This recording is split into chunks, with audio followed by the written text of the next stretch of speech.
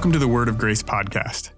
As a community, we exist to love on God with all that we are and to share His grace with everyone.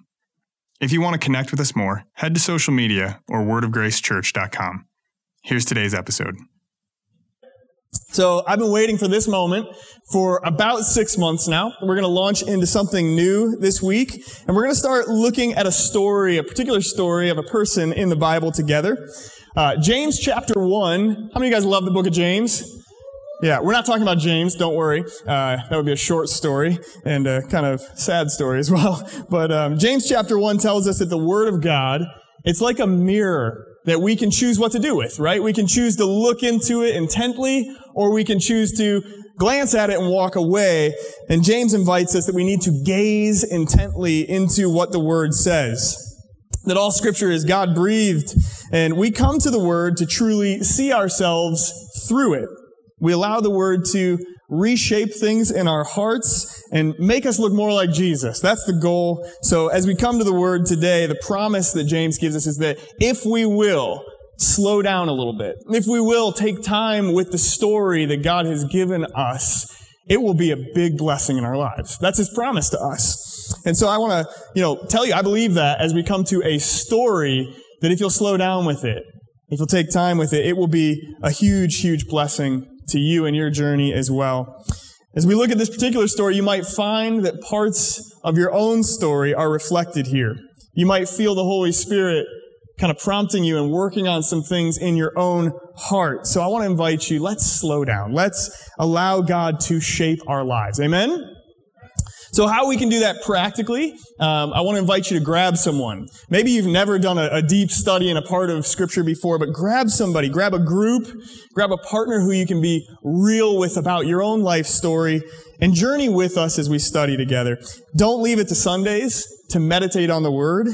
We want to talk about it together through the week, and we do this together intentionally, and we'll see that blessing James is talking about, because the Word of God was always meant to be read in community. Heard in community, talked about, meditated on in community. So each week on Monday, we're going to make some things available for you. If you do want to go deep, if you want to gaze intently into this particular story, each week Monday we'll have something called the Ladder Sessions. It'll be available both audio and video, so on YouTube and on our podcast.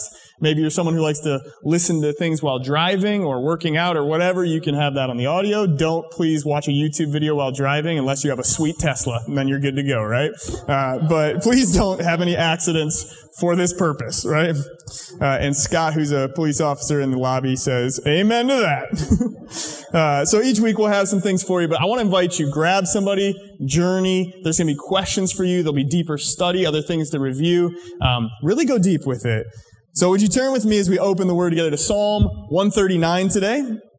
Psalm 139 is this incredible reflection on who God is from David. And we're going to read a couple verses, but really what David's giving us is a picture of God with us. God who is always there, always caring for us. That you can't escape God in your life is what David says. And I want to read to you verse 13 through 18. David says this right in Psalm 139. He says, "You made all the delicate inner parts of my body. You knit me together in my mother's womb. Thank you for making me so wonderfully complex. Your workmanship is marvelous. How well I know it. You watched me as I was being formed in utter seclusion, as I was woven together in the dark of the womb. You saw me before I was born. Every day of my life was recorded in your book. Every moment was laid out before a single day had passed. How precious are your thoughts about me, O God. They cannot be numbered. I can't even count them. They outnumber the grains of sand. And when I wake up, you are still with me." What an incredibly beautiful thought from David about how God cares deeply for every single one of us. Before we even draw a breath, these truths we're going to see reflected in the character we're going to study together. That God is always right there. That God knows you and I from eternity to eternity. It's kind of a weird thought, but the idea that God knows my great-great-grandchildren already. He knows everything about them, cares deeply for them. That's the God we serve and the God that we learn about. He knows the good and the bad about all of us. He knows our tendencies. He knows us better than we know ourselves. And He chooses to be with us. He chooses to work in our stories, regardless of what we get up to.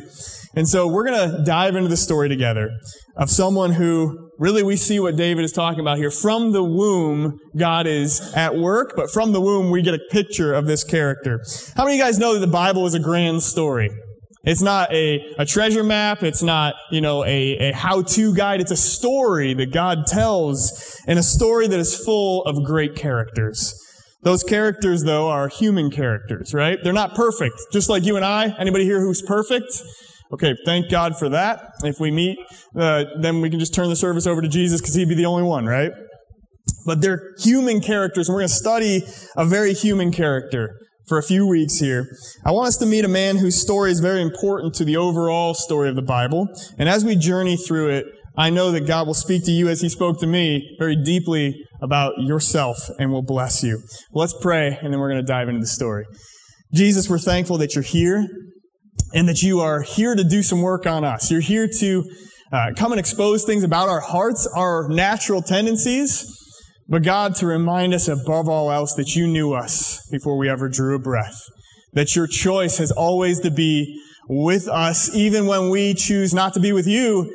There's nowhere we can hide from You. There's nowhere we can run from You. We can't escape from Your presence because You desire to be involved in every moment of our lives. We thank You, God, for who You are. We pray that as we just open this story today, that You would immediately show us some things and immediately assure us of Your goodness in our lives. In Jesus' name, amen. Amen. So I want to introduce you today to a man named Jacob. And we're going to get a first look at a character named Jacob. And the question I have for you today is, who is Jacob to you in the Bible? Who is he to you? Is he significant? Is he insignificant? Do you know where to look for Jacob's story? And the thing is this, if you don't know anything about Jacob, that might even be a better thing today. For you to kind of come in cold to the story. So if you don't have a clue, that's a great place to be. But we're going to study in this man's story today, and we're going to just get started. I think right away you'll see some things that you can immediately take home and apply to your life. So in the book of Genesis, we get the very beginning, right? And after we leave the garden in Genesis, things go horribly wrong for human beings over and over again. But then the story reaches a new phase in Genesis 12. God selects the man named Abraham and starts something new. I love Abraham. Is there anybody else who loves Abraham out there? Abraham's story in the Bible. I love Father Abraham. He's one of my favorite people to study in the Word of God. Then a few generations later, we run into Joseph the dreamer. We did a whole study on Joseph's life a few years back, and what an amazing story Joseph is.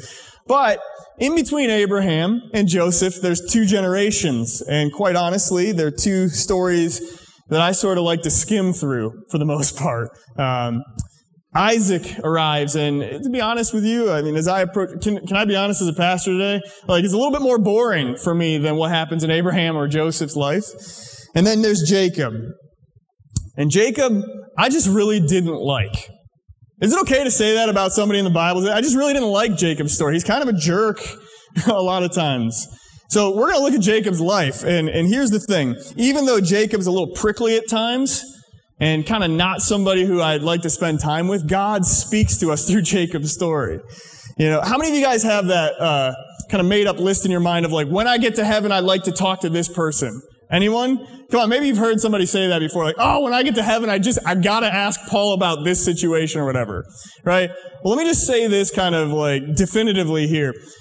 The person who probably is not on my list of people I want to talk to in heaven would be Jacob at this point. So I know I'm really setting a terrible table here for us to feast on, but Jacob is one of those people who, to this point in my life, I haven't really loved to look at. I didn't want to hang out with him, and I don't necessarily want to identify with him. But then late last year, as I was studying, God really drew me to Jacob's story and said, I want you to slow down. I want you to read a little deeper. I want you to take some time with Jacob. I want you to learn some things from Jacob. I want you to gaze intently into the mirror that is Jacob's life for you. And to be honest, I didn't want to, but I did.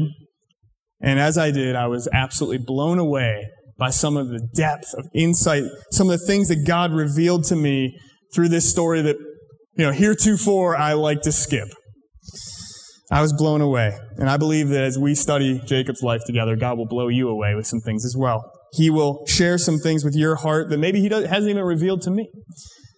So if you jump into it with us, I believe God will bless you in an incredible way. And if you jump into the latter sessions through the week with us, we're going to go a little deeper with the insights. The biggest thing that I learned along the way from Jacob's story is simply this. I am Jacob. I am Jacob in so many ways. And you might have a similar feeling after we get into it a little bit. But I realized that part of the reason why this story made me so uncomfortable is that in Jacob, I saw some things that reminded me a lot of myself and maybe a lot of the parts of me that I'm not so excited about. And it's okay for us to look intently into those things as well. But for Jacob, it all begins before he's even born. It all begins in the womb with Jacob. We get a picture, literally, before he's born of who he's going to become. So I want you to turn with me to Genesis chapter 25. And we're going to look at the very, very beginning of Jacob's story together. Genesis chapter 25, we're going to start in verse 19. It says, "This is the account of the family of Isaac, the son of Abraham. When Isaac was 40 years old, he married Rebekah, the daughter of Bethuel, the Aramean from Paddan Aram, and the sister of Laban the Aramean." Keep an eye out for Uncle Laban later in the story, all right? Isaac pleaded with the Lord on behalf of his wife because she was unable to have children. The Lord answered Isaac's prayer, and Rebekah became pregnant with twins. But the two children struggled with each other in her womb. So she went to ask the Lord about it. "Why is this happening to me?" she asked. And the Lord told her, "The sons in your womb will become two nations. From the very beginning, the two nations will be rivals. One nation will be stronger than the other, and your older son will serve your younger son." And when the time came to give birth, Rebekah discovered that she did indeed have twins. The first one was very red at birth and covered with a thick hair like a fur coat. So they named him Esau. Then the other twin was born with his hand grasping Esau's heel. So they named him Jacob. Isaac was 60 years old when the twins were born. Okay. All right. You ever heard the saying, you never get a second chance at a first impression? Well, I kind of feel for Jacob here because his first impression happens pretty much immediately, and we get quite a flavor of who Jacob's going to be right here as he's born. There are some things that we're told about Jacob right away, which are actually quite significant for his story. Anybody out there love to read books? Do we have any bookish type people in here? All right, maybe some favorite authors. Who's your favorite author? Anybody? John Grisham. I'm actually reading a John Grisham book right now, wouldn't you know? Any other maybe favorite genre? Anybody else? No? No? Okay. All right. Well, as long as nobody shouts out 50 Shades of Grey, we're going to be all right today, okay? Okay, you guys are still awake. Good. I'm glad. Have you noticed that, the way that we come to a book, if you love to read books, we kind of want details, right? We want those authors who really, you can just picture it in your mind exactly. We're given lots of details to spark our imaginations. They tell us things like the height, the eye color, the hair color, whether the guy was ripped or not, those kind of things so that we get a picture in our mind. It's like we're watching a movie when we're reading each page. That's how we expect our authors to provide us with information. But Bible stories are a little different than that most of the time. When you come across a story in the Word of God, oftentimes they're very light on physical detail. They don't necessarily give us a lot of tangible information about what's going on in the situation for us to be able to picture ourselves there. It's kind of tricky sometimes to put yourself in the shoes of a person in the Bible because of it. They're light on physical details. But here's the thing about reading Bible stories. When they do give you any physical detail, it's almost always very significant. It's something that you should pay attention to. It's something that means something in the greater story. And oftentimes, even physical details, like we saw with Saul a couple of weeks ago, being taller than the rest, they have actually spiritual reasons attached to them for giving that detail and that information. They're significant. Well, immediately with Jacob here, we see a couple of things, important details. The first thing is this. In the womb, he's at war. He's warring in the womb with his twin brother Esau. They're wrestling. You know, if you know anything about Jacob's story, you know that wrestling becomes a thing for him, right? He goes on to wrestle with God. So you see some things about who he is to become very quickly. And we're also told that when he's born, he is grasping the heel of his brother Esau. Grasping the heel. The author is revealing some things about the nature of Jacob to us. First thing is simply this. He's always striving for more. He's always looking to get more and more. He's always grasping whatever he can get, and frequently that puts Jacob at odds with everybody else. It puts him at odds with people. Some of you guys have kids that are in this stage. Others maybe can remember when your kid was in this stage. But what happens when a child learns the word more? Anyone? They never stop using it, right? More, my, me, right? Every time that they learn that word, they never stop using it. But Jacob here, as we see in the very first story, the very first impression we're giving of him, he's sort of head of the class when it comes to self-centeredness. And that becomes a thing for him. He got a head start in the whole me, mine, and more thing in the womb. And immediately we're introduced to his sort of cutthroat, prickly nature. He's given the name Jacob. And the first meaning of this name is quite literally heel grabber. It describes what's going on as he's born. Here he's grasping the heel of his older brother in the womb. It becomes part of his story, though. It's something that the author continues and carries on. He's always reaching for more. He's always striving for whatever he can get. But whom is he striving with? Well, if you read the story, he pretty much is striving against everyone. It doesn't matter who or when or where, Jacob is always looking to gain an edge over every person he comes into contact with. But in this moment, he's striving with his twin brother Esau. Esau, we're told later, it means hairy, because he was kind of hairy at birth. That's kind of an unfortunate. Isn't that kind of rude? I feel like that's rude, right? Like, little monkey boy, whatever. That's messed up to call somebody that. Doesn't matter that I used to tease my older brother with the same thing. Whatever. We're going to gloss over those details. But he was pretty hairy always. That also plays an important part in the story, ironically. But we're also told that Esau was exceptionally red at birth. Later, Esau would be given the name Edom, which means red, for multiple reasons. The Old Testament professor, Dr. John Goldingay, he says that this is the moment where we're introduced to the story of grabber and red. So if you want to think about this story in those terms, you can. If you know your Bible well, you'll also know that the Lord's words do come to pass when he says these two nations will be rivals and we at war, because the nation of Edom becomes a consistent thorn in the side of God's people as the story continues. They continually wage war against Jacob's descendants. The original audience of this book, they would know all about this because, quite honestly, they saw it playing out on the grand stage as their countrymen went to war with Edom, literally. So their story is greatly affected by Grandpa Jacob and his twin brother. And we'll get into that a little bit as we study Jacob's story. But what I want you to know is these little details that were given in this birth narrative, they are not just throwaway details. The differences between Jacob and Esau, they're important. And right from the beginning, we're shown just how different the two boys are. And that's important to the story because in many ways, Jacob and Esau are opposites with one another. They're opposites of one another. And it's uncomfortable as we go on because the guy who you want to be the hero has so many flaws as we look at it. He's so far from perfect. But those things that we're told, they set up this rivalry between the two of them, and it's important that we remember that. Have you ever met a family who has, two kids, and those two kids could not be more different? Anybody, have a cousin or something like that? Laura has a cousin, and her two little boys, they're like complete opposites of each other. Maybe one is quiet and the other one's loud. One is driven and the other one's maybe a little more passive and relaxed about things. Sometimes we talk about type A type people and type B people. Have you ever heard of that distinction before? Oh, he's just super type A, stay out of his way, right? Well, he's more type B. He gets along with everybody. Type A people can't stop themselves. They have to be the best. They're going to be the captain of the team. They're going to be the winner at all times, or they're not going to have a good time. There's a type B person, maybe not so competitive. They don't care as much what people think. They don't feel like they need to prove anything to anyone. Well, in the same way, more than just the physical details of Jacob and Esau, the personality details are important too. In many ways, Jacob is that ultimate type A guy, and Esau is not.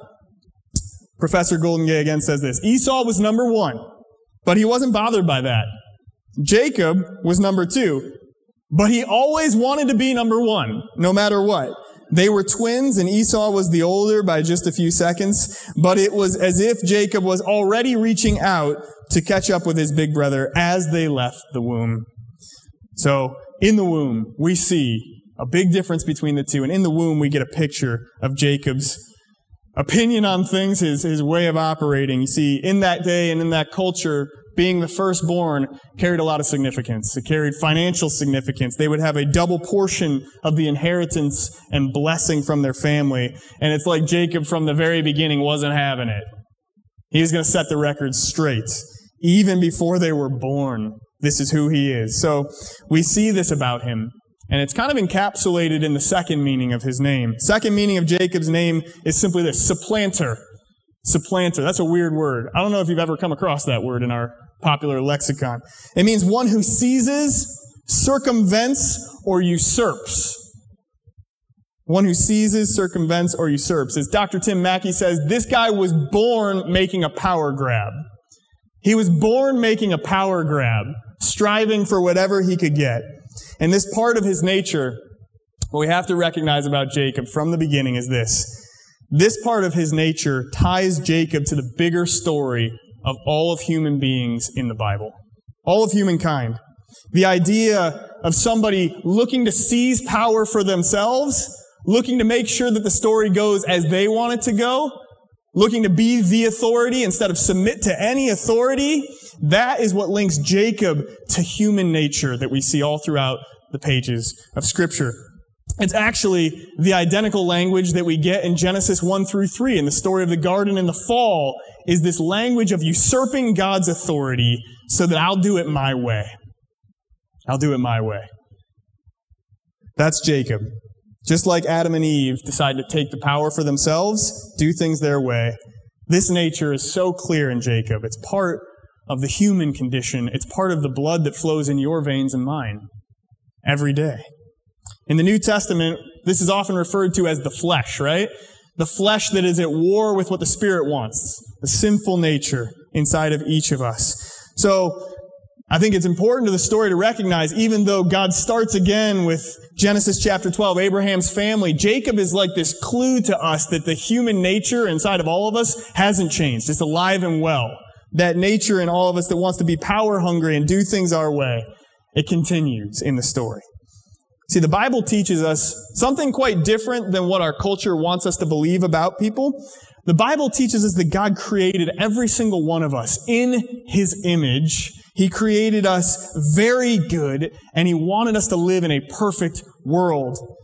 But in our free will, we chose to go our own way. We choose on a regular basis to reject God's authority in our lives, His designs for us. So every human being born from the womb bears both the image of God, the divine spark, and we also bear the sinful nature, this tendency to do things our own way. And Jacob exemplifies this for us. One of our elders, Pete McMillan, he quotes this famous anonymous poem to me often. He says, "Two natures beat within my breast. One is foul, the other blessed. The one I love, the one I hate, the one I feed will dominate." Maybe you've heard that old poem before, and this really is Jacob's story in this poem. It's Jacob's story that's constantly on display, and it begins in the womb. That's why Jacob becomes such a clear mirror for us to look into. That's why I want us to journey in his story. You see, to the original hearers of this story, it speaks to them because they're Jacob's descendants, his offspring. They see it all at work. Jacob would actually later be given the name Israel, and the Hebrew people would be referred to as, for generations, as Jacob. They identify with the story because they literally are the descendants of Jacob. And the story also speaks to you and I today because the patterns that are in Jacob from the womb, the patterns that we see throughout his story emerging, they're within your heart and they're within my heart as well. He's always looking for an edge. He's always grasping for more, wanting control. And this one hits home for me more than anything. Even when God is at work in Jacob's story, even when God is doing amazing things, purposing new things for him, blessing him, protecting him, Jacob always seems to have a backup plan. Jacob always seems to be hedging his bets. Okay, God, we'll do it your way, but if I get uncomfortable, I've got my plan. I don't know if this is speaking to you this morning, but I know that more often than not, I find myself in my mind working through, well, I would do it this way. So in many ways, Jacob hits home for me in a powerful way. Here's the thing is, we can look at Jacob, and I'm sure I've given you the flavor this morning that he's kind of an anti-hero. But I want us to remember this as well. There's a hero in this story. There is a hero in the story, because no matter how many times Jacob falls into similar patterns over and over again, no matter how many times he usurps the authority of even God and burns bridges with others, God is constantly pursuing Jacob. He never stops. No matter what Jacob does, God is obsessed with Jacob. God is always on the case. Just like the psalmist that we read this morning. In earlier verses, he says, I can't escape your spirit. Our God is God with us, Emmanuel. Regardless of what patterns we have, He knows everything about you. He formed you in your mother's womb. He knows your nature. He knows our tendencies, and He is still chasing after you. See, Jacob's nature might have presented itself in the womb, but God knew Jacob before he ever grasped any heel. God knew Jacob before he ever learned to wrestle and strive and usurp authority. He knew him before he ever went his own way. And God chose him and pursued him every single day of his life. God appointed Jacob for a purpose. And how many of you guys know that when God says something, it comes to pass? That God's purposes never fail. Amen? So Jacob's story has its peaks and its valleys. It's got challenge for us, and it'll have moments that bring great comfort to you as well. But the real star of the show isn't Jacob, it's God himself. And God has not changed in the 4,000 years since Jacob walked the earth. You know, our God never changes like shifting shadows, James says. He's still working with imperfect human beings for some reason. He never stops pursuing you and I with His relentless love. So as we journey in this story today, and as we go on for the next few weeks, I want to invite you to learn maybe the greatest thing from Jacob. God's faithfulness to you and me has nothing to do with our merits. God's faithfulness isn't dependent on us being faithful to Him. God will pursue you every day of your life, no matter what you do, and He will never turn His back on you. His faithfulness knows no bounds. Amen? Isn't that something worth celebrating? Yeah, we're going to see this over and over again in Jacob's story. He will never stop loving you, even if you turn your back on Him.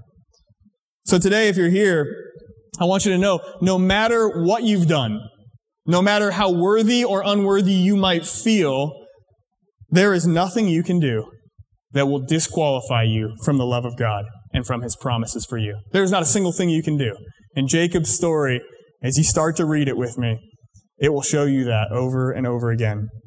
As the Lord says in Isaiah 55, His word never returns to Him void. It always accomplishes His purposes. And the purposes He speaks over Jacob's life are going to come to pass. So let's bear with Jacob as he's figuring it out. Some of those tricky moments in his life just might be an encouragement to you. They might strengthen you as you look into the mirror and see yourself. Last week, CJ talked to us about Joshua and Caleb for a little while. And they decided that they were going to stand on God's promises even when people around them were being faithless, right? They said, if God said it, I'm going to see it. If God said it, I'm going to see it. Can you say amen to that? You know, we need to recognize that about Jacob's story as well. Because Jacob's patterns are ultimately my patterns, but the promises God makes to Jacob are the same promises He wants to make over your life as well. Our struggles and control issues, our failures, our flaws, they are no match for what God speaks over your life. They are no match for God's intention for you. So once again, as the psalmist writes, Psalm 139, how precious are the thoughts that the Lord thinks towards you. You can't sum them up even if you tried. Before you were ever born, when you were formed in your mother's womb, God was ordaining a purpose for you. And He will not stop until it comes to pass in your life. He will never stop pursuing you with His love. So today we're starting a journey, and we're already getting a little bit of a flavor of what Jacob is going to teach us. But I want to encourage you to go deep in the Word with us. You know, you can start reading in Genesis 25. It really takes you up to the end of the book of Genesis, Jacob's story. And if you come across something, I want to make this promise to you. You're going to come across some things, if you will do this, that will confuse you. You might even come across some things that will deeply upset you. And if that's the case, I want you to write them down. I want you to pray about them. And I want you to come talk to me or CJ, because I promise you there is gold for you in every single turn of this story if you'll go deep with it. If you won't go, oh, that's weird, whatever, like I always did. If you'll sit with it and let it sit with you, it will do some work in your life. How many of you guys know we come to the Word with so many questions sometimes? Like, God, I need answers for this. But if you'll stop and slow down with the Word of God, you find it asks more questions of you than you could ever ask of it, right? So journey with us. And let's commit ourselves to going deep in this story together, amen? So as we get ready to close this morning, I just want to challenge you for a minute. You know, whatever things that you might find you have in common with Jacob in the story, whatever maybe the Word as you journey with it exposes in your own heart, because if you go with the Word, it will show you things about your own heart. I want you to remember God is always at work in your story. God formed you in your mother's womb. He will be there with you for generations. You may be here today, and there are things that you know are in your own heart. Areas of your life maybe that you know don't belong to God. Maybe you haven't surrendered those things to God. God, I want you to be my Savior and Lord, but this area of my life, I don't know if I can follow. Maybe you're here today and there are some things where you don't want to give up control in your life. You know, Jacob was a master of that. It was his story over and over again. And I want you to consider the story of Jacob with us and recognize that God's ways, God's plans for your life are bigger and crazier than you could ask or imagine. His plans are always to prosper you. So maybe today, let Him speak into your life about surrendering that control. Even though most of us are wired in some way or another like Jacob, to do things our own way, to hedge our bets. Trust Him and surrender that control to Him. Maybe you're here today, and as you'll see with Jacob, you burned some bridges along the way. Choosing to do things our way has left some relationships even in shambles. You know, it's okay. You're in a good place. You're in a good place when you come to the Word, and you're in a good place in this house. Maybe you've seen firsthand the effect of going your own way, supplanting and usurping. Maybe you've even begun to feel disqualified by that. I want you to know something today. If you identify with Jacob's story at all, the enemy wants to come alongside and whisper things in your ear about the times when you've looked like that and not like Jesus. He wants to whisper things into your ear and assign them as part of your identity. You know, that's what the enemy does with us. He comes alongside and he says, hey, you lied. That's because you're a liar. He says, hey, you screwed up there. Well, that's because you're a screw-up. Because the enemy loves to take our moments that we're not proud of and assign them to our identity. Tell us this is how it's going to always be. But nothing could be more false when you read the Word of God. Even if you feel disqualified, even if you feel like if you only knew what I've done or where I've been, remember the story of Jacob. Remember that God never gave up on him once. I promise you, you will be encouraged as you read this story. Because God's faithfulness is in no way dependent on our faithfulness. God's promises coming into our lives, God's intentions and His heart towards you cannot be changed by anything we do. And it will never stop Him from pursuing us. Amen? Aren't you thankful today that it all depends on Him and not us? Aren't you thankful today what we celebrated with communion, that Jesus paid the price already for everything I will ever do wrong? Amen. Amen. I'm thankful for that. I want us to remember as we close today, and we're going to pray in just a second. Remember what Paul writes in Philippians 1:6. He says that we are confident of this, that He who began a good work in you will carry it on to completion until the day of Christ Jesus. Let's pray together. Jesus, we're thankful. Lord, we've just begun to dip a toe in the water of this deep, deep story. But already, Lord, we see some things about Jacob. And already, Lord, you're holding up a mirror to our hearts. We pray, Lord, that you wouldn't stop. But we give you permission, Holy Spirit, to go deep with us, to take us into the moments, even if they're uncomfortable for us, where we get a real picture of who we are and who you call us to be. We pray, Lord, that as you put your finger on things in our lives that you want control of, that you want us to surrender, that we would trust and obey, that we would be willing to step under your authority, that we would stop sometimes that cycle in our own lives of taking the power back, taking the authority, taking the reins out of your hands, and we would learn through this moment to trust you with everything, because you are so much more in favor of us than we could imagine. Your ways, your thoughts towards us are greater than we could ever imagine, and your purposes exceed our wildest imagination. So, Lord, would you help us to learn from this story how to come to you and trust you, how to lay down even our own ideas and our own desires before you. And God, we pray that as we do that, we would inherit such a blessing. We would inherit a double portion of your intentions toward us. And Father, we pray that you would go before us and really plow the field of our hearts. Open up and make us receptive to your word, Lord, that it would bear much fruit in our lives. We give you permission and we trust you. In Jesus' name, amen. Amen. Hey, thanks for joining us today. We pray this message has been a blessing to you. If you've enjoyed this episode, please take a moment to leave us a review.